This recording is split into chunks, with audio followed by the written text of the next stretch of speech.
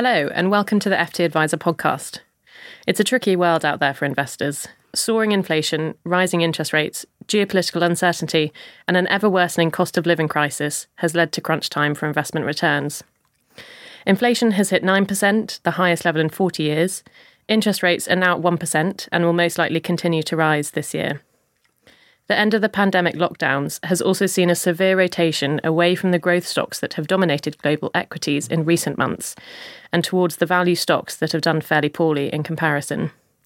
So what should you be investing in, and which funds should you be looking at? I'm Sally Hickey, a senior reporter here at FT Advisor, and with us this week are Sam Dovey, Head of Fund Research at Ravenscroft, and Ian Brady, Chief Investment Officer at WH Ireland. Thank you both for joining us.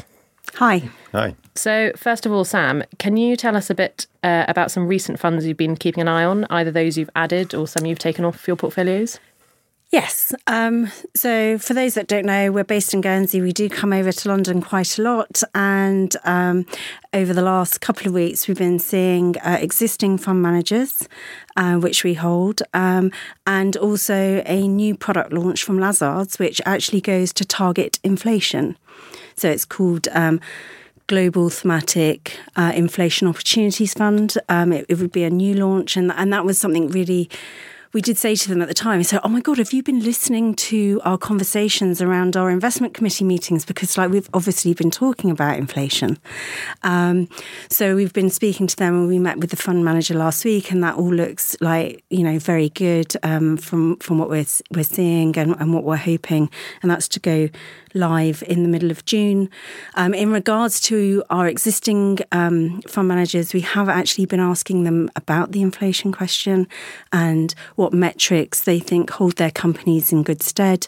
So the quality, the low leverage, the high return on invested capital, the ability to pass through those inflation costs and the price elasticity of demand in regards to, the products that they provide to the market.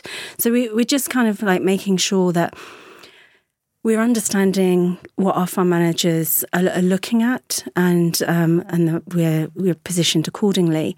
We do have a value manager, as people would traditionally call them. We would just call them growth at a different time. And this is run by a Frenchman called Bertrand Cliquet, who's Lazard's global equity franchise.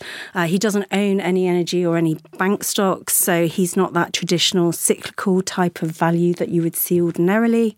But he's done exceptionally well since November 2020 and is up year to date. And he's just, helped balance. When you come to look at, providing clients with solutions, you have to kind of make sure that you've got all bases covered. So that's the kind of thing that we've been looking at. Sure. And Ian, I'd put the same question to you. Okay, well, we've taken a slightly different view in that we now think, whilst we might not be at peak CPI, we're certainly at peak CPI fear. So for the first time in many years, we bought the 10-year Treasury ETF from iShares, after no bonds for a while. And it's quite simple. Last year at this time, we bought Chinese long bond, which was yielding more than 1.5% more than the US counterpart. Now, the US 10-year bond's yielding more than the Chinese 10-year bond. We don't think that's very rational.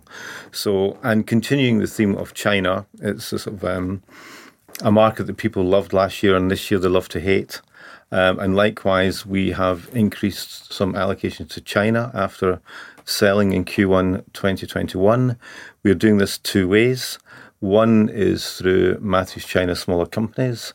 This is, by definition, a fund which focuses on growth themes within China, and especially themes which are supported by the government as China tries to become more independent of the West. So given the correction we've seen in China of late, this fund now has a prospective PE of under 10 and mid-teens compound earnings per share growth rate over the next 3 years.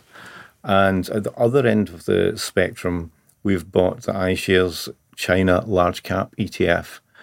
Again, given the concerns over China, we have seen the PE of that drop to 9.2 times. So that's what we've been doing recently. So on China, would you say that because they seem to have had their rate rise cycle almost 12 months, 18 months earlier than I guess the West. Are they almost kind of an inflation hedge? Well, we completely agree that they're at a vastly different stage in the cycle. And in fact, they are now increasingly aggressively easing. The latest round of measures announced yesterday, I think, amounted to 33 different points to accentuate growth. And that comes on the back of the rate cut last week, which was larger than expected.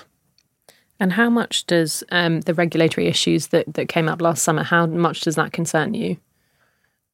Well, we found that quite baffling in that the Chinese government told investors in November 2020 that they were going to do it.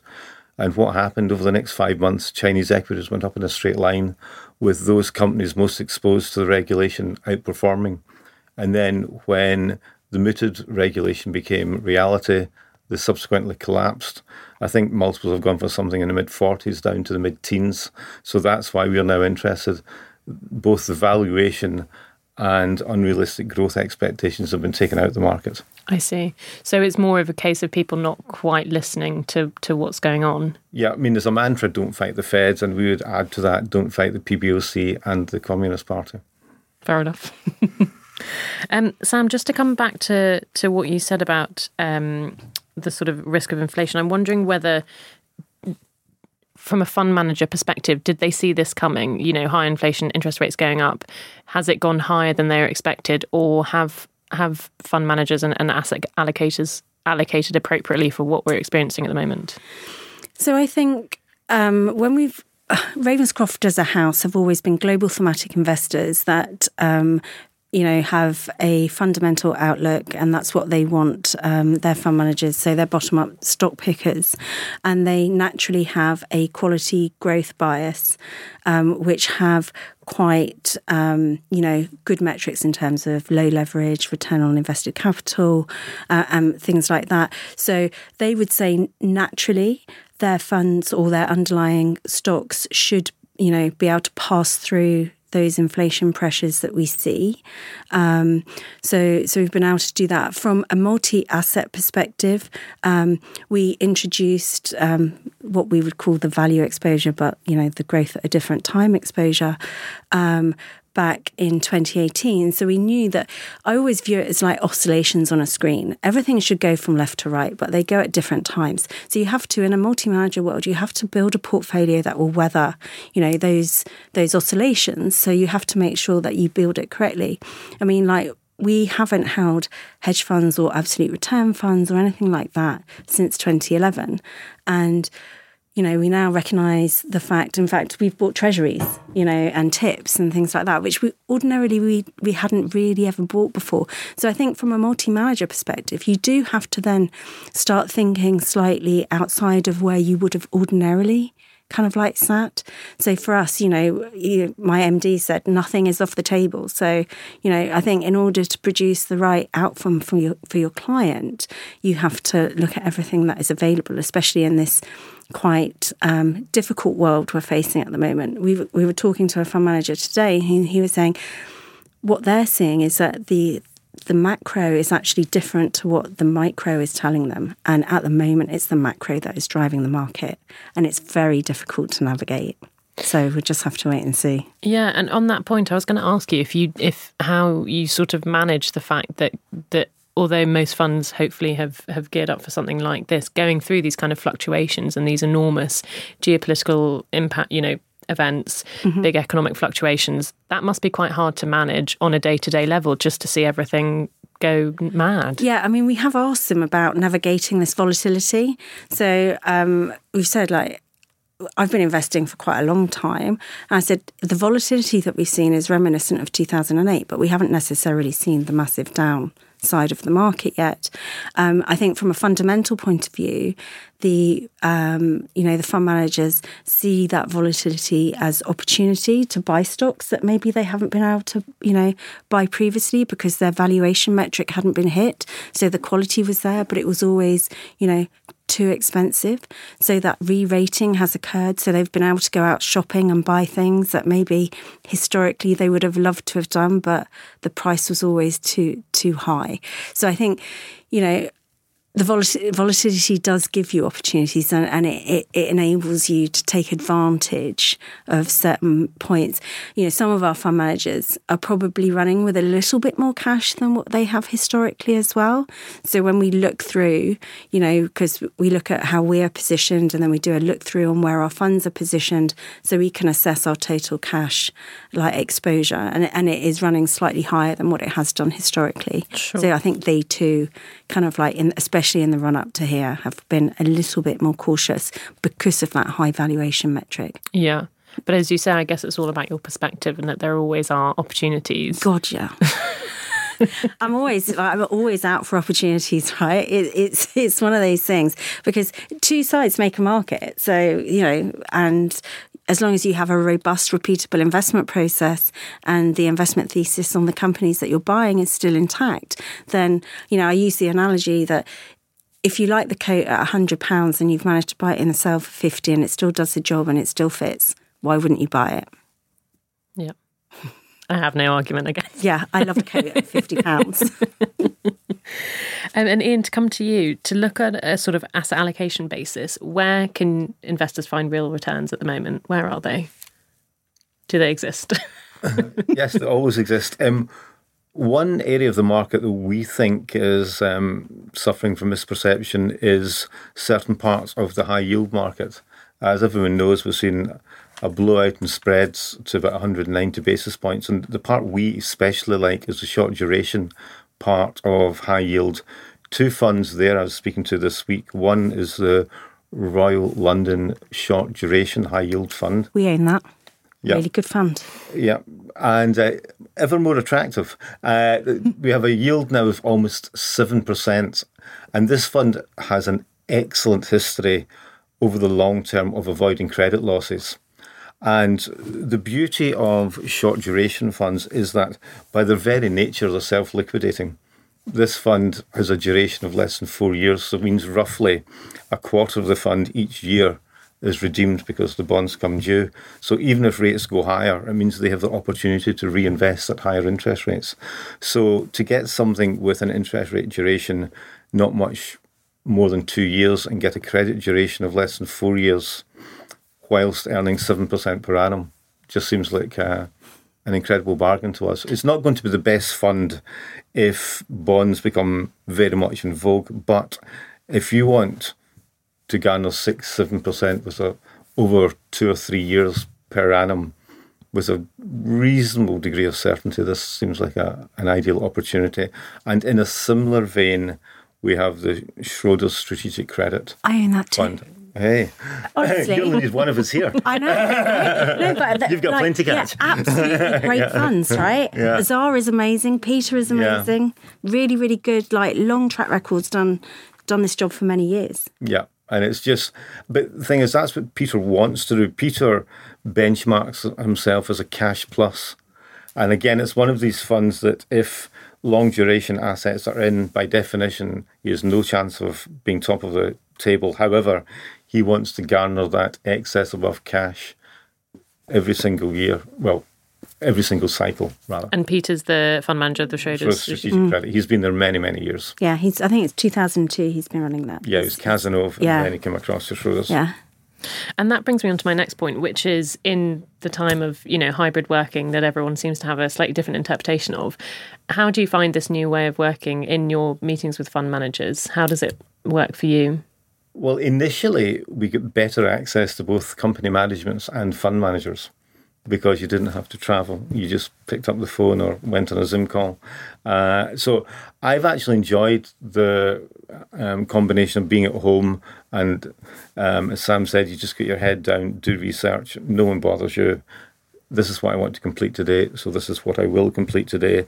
Whereas I like the 3 days in the office where we can share ideas and sort of cross-fertilise what we're looking at. So I like the dual aspect. And Sam, I feel you have a different opinion. No. I mean, we're in 5 days a week, right? We live on a lovely island in the middle of nowhere, essentially. And yeah, so we work 5 days a week in the office. But like I said, if I have kind of like a lot of research, heavy lifting that needs to be done, then we'll work from home, and it's been very flexible. In terms of over 2020, exactly the same as Ian, we had very, very good kind of like, relationships with our fund managers.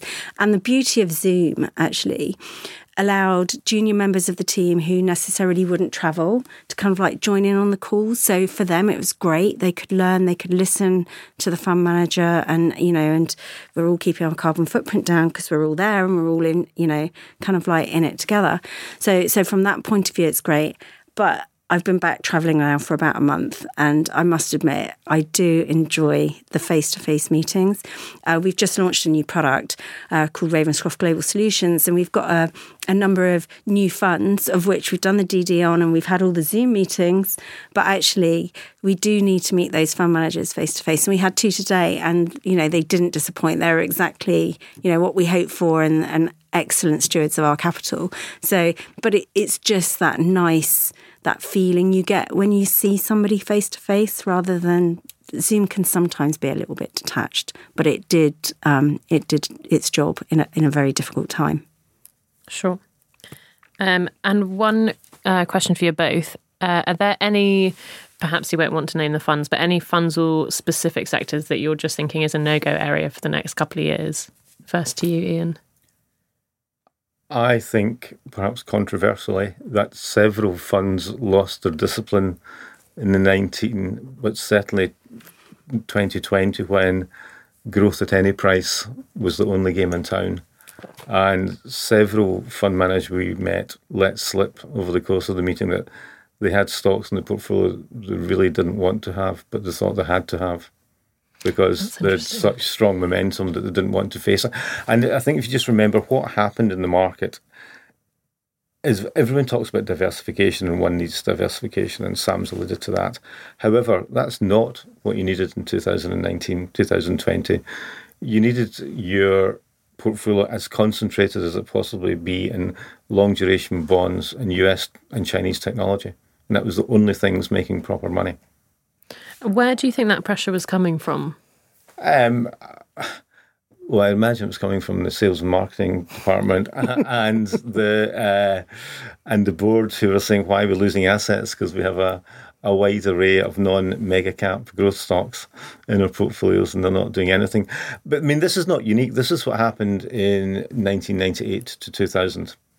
And then what was, I hope, a good indicator of the future is, although we had this sort of severe bear market of 2000 to 2002, the median stock and the median fund was actually up over that period. It was just the indices that were down. And that's where all the sort of excess had been. And there's a little bit of that in the current environment, perhaps not as extreme as then, but certainly there's a lot more to come out. I think we are some way through the multiple contraction. What we're not all the way through yet is, instead of going from 30 times a dollar to 20 times a dollar, you suddenly find it's 20 times 80 cents. And that's the last sort of down leg. We're not there yet. I don't know when we'll be there. I think nobody knows when we're going to be there, right? If we did. You won't be here. That crystal ball. Yeah. I was going to ask you, Ian, about... that thought was completely gone. I did have a question based on what you just said about 2002, large cap, small cap. Does it take... I'm thinking about the examples that we've seen recently of, Baillie Gifford is the big one. Also, Nick Train not doing very well. And he said last week, the worst thing I could do in a time of this fund not performing is change my strategy. Do you think that takes an almost specific character to be able to hold on during those times and to hold on to, the crashes? Yeah, I mean, I didn't have to, but I used to give a talk to Reading University students who wanted to go into the financial services industry. And I gave them a presentation of what life as a fund manager was like. And actually, I used a quote from Baillie Gifford from 2010, and they did this study that said over half of all top quartile fund managers over a decade had 1 3-year period in the bottom quartile. And the reason that they still managed to become top quartile investors over the decade is exactly to your point. They stuck to their knitting. And I alluded to something earlier about style drift. There are very few institutions, and quite often it's the institution rather than the individual manager, who stick with a style through a tough time. Very few institutions and very few individuals. I think Baillie Gifford are one who will stick to what they believe in, even if that involves a significant amount of time out of fashion. Yeah, and everyone loves to jump on them as they've done so badly, but they seem to be sticking to their guns as we can tell. Yeah, it's how they invest, yeah. And Sam, do you think you can tell that when you meet a fund manager? How quickly can you work out how much they'll be able to hold on in a bad period? Or is it more, as Ian said, is it more to do with the institution around them and the pressure they'll feel? So I think from my point of view, there's a difference between being dogmatic and pragmatic. One of our sayings at Ravenscroft is stick to your knitting. But then we also have to be pragmatic, and we started to look maybe at areas that we haven't looked at since 2011. So I think you have to be mindful of the world in which you're investing in. And even if it turns out that we don't decide to buy, an absolute return fund, at least we would have done the work, we would have done the due diligence, and then we would have known why we haven't done something or we have done something. So I think, everybody is still learning, and this is, nothing is ever the same. Like, it won't be like 2000 to 2002 or 2020 or, and the 70s with inflation. But, we're all trying to get through, what is happening right now, and it just means that we have to kind of like search a little bit harder, think a little bit more outside the box. It's great. It gives you an opportunity to look at all different types of stuff that maybe investors haven't looked at before.